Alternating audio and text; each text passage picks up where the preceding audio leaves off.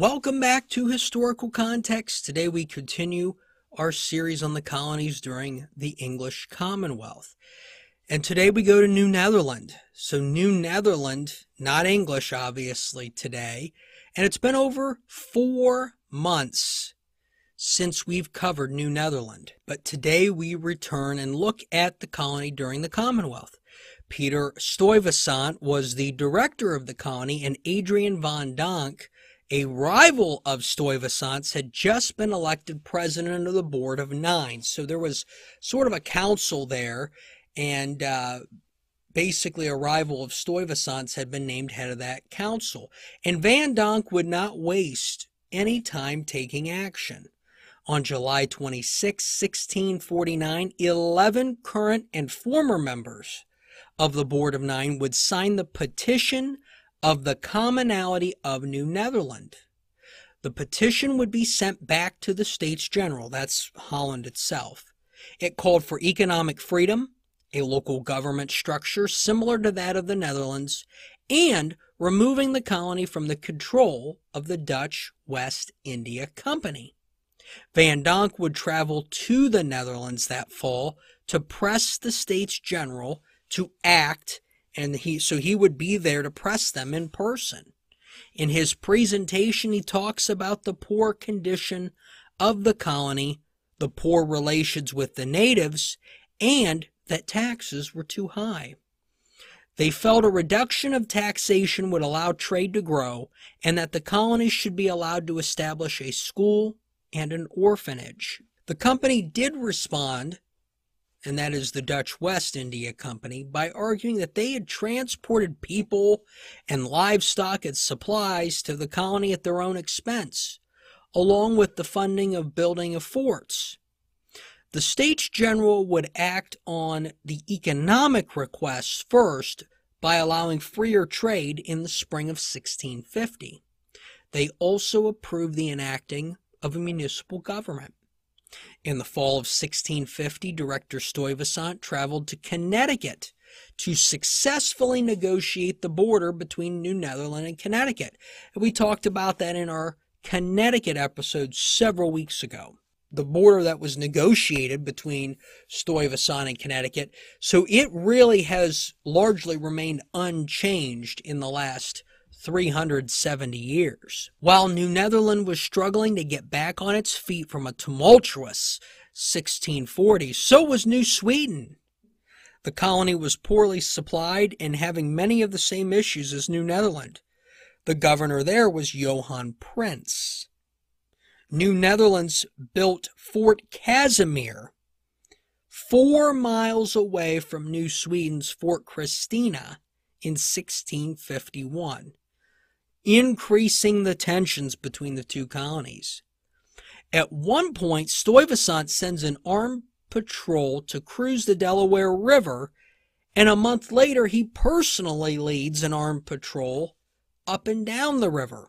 Stuyvesant and Prince would end up meeting at Fort Nassau, where Stuyvesant presses that the only territory belonging to New Sweden is Fort Christina itself. In May of 1652, the town of New Amsterdam chose Cornelius van Tienhoven as its first mayor. In July, England declares war on the Netherlands. So now New Netherland is technically at war with the English colonies around it. But there are also intense issues with New Sweden. In the summer of 1653, grumblings begin within New Sweden. So now inside the colony, they're having issues there, which led to a complaint being lodged against Governor Prince by several settlers. Prince responds by executing one of the settlers, a man by the name of Anders Johnson. This did not help Prince's popularity, and in November, the Dutch West India Company reversed its policy and began to allow Swedes into the colony. This not only made it easier for the opposition to leave New Sweden, as a Dutch fort was 4 miles away, but it made the colony an option for Swedes abroad. Eventually, Prince himself would take New Netherland up on this offer by abandoning the colony and leaving for Sweden via New Amsterdam. So he would sail up to New Netherland, go into New Amsterdam, and sail out to Sweden.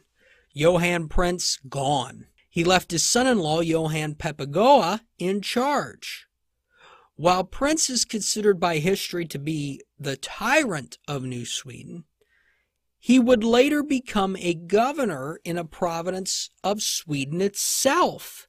So clearly it didn't hurt his reputation at the time. Papagoa was not going to take the new policy lightly with New Netherland, and he hired natives to hunt down Swede defectors and bring them back by force if necessary.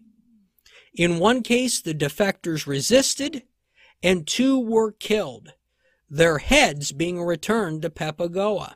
In the spring of 1654, the newly appointed governor of New Sweden, Johan Rising, arrives. He brings 250 people with him, which are met by only 70 remaining colonists. One of Rising's first acts as governor is to lead an expedition to capture Fort Casimir from the Dutch. I'm sure that's going to go over well. He does this, so he captures that fort, and Stuyvesant, before addressing this issue, leaves for Barbados to discuss trade relations. And during that trip, he is detained by an English fleet. Stuyvesant is eventually released, but the Dutch back home are angry with him because they asked him to deal with New Sweden. This seems to be the only instance that New Netherland is involved in this war with England. In fact, it's at the very end of that war.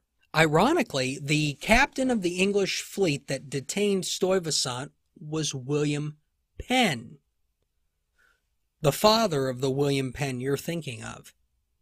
Stuyvesant eventually returned to New Netherland, but instead of dealing with New Sweden, he shifts his attention to a refugee problem. Several months earlier, a boat arrived from Brazil with 23 Jewish refugees aboard.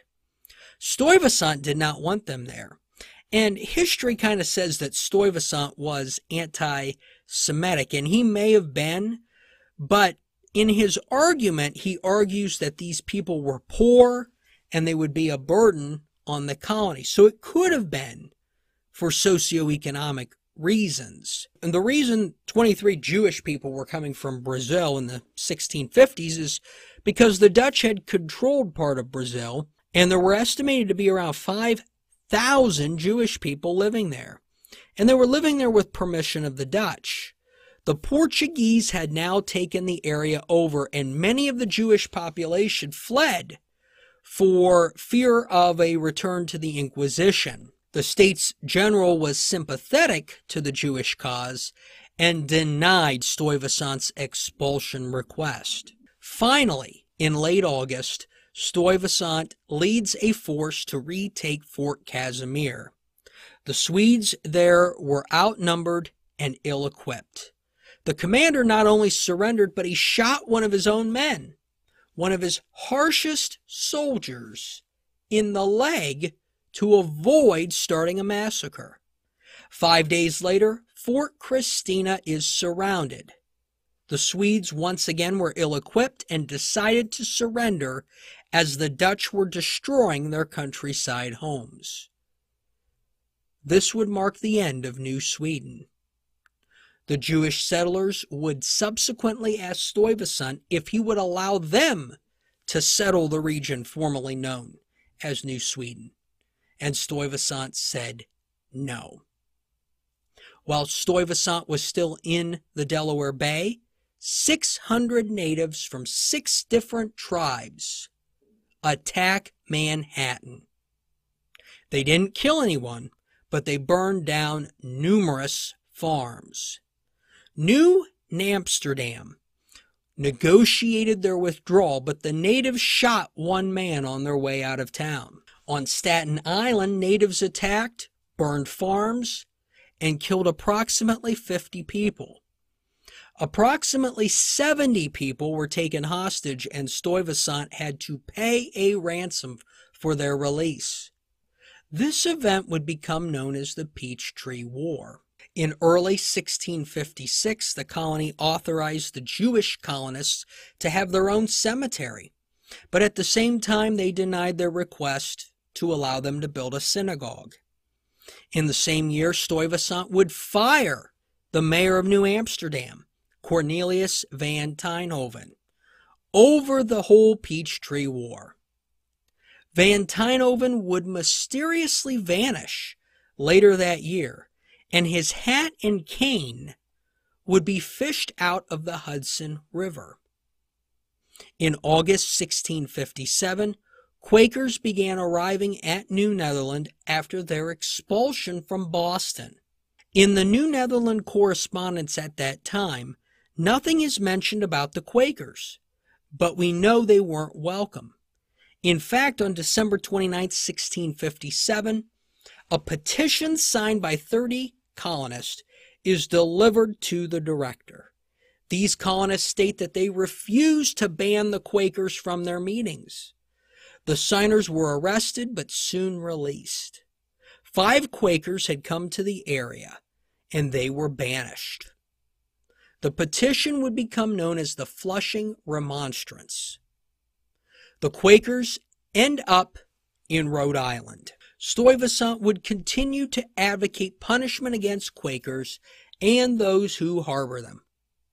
The colony of New Sweden would become New Amstel and would be occupied by other Dutch colonists.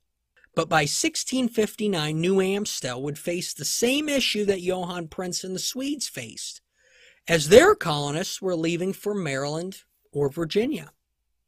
Stuyvesant appoints Augustine Herman to lead a delegation to meet with Maryland's colonial leadership. But the conditions in New Amstel would continue to deteriorate, with their mayor dying in late 1659, and there were accounts of animals fleeing and dying. The next decade would bring about the end of Dutch control in America, and we will get to that in our next series. But next week, we wrap up our English Commonwealth American Colonies series by telling you the rest of the story regarding the English Commonwealth. We go to London. Remember, several weeks ago, back in late June, we did an episode on the English Commonwealth Part 1. Part 2 of that episode next time on Historical Context.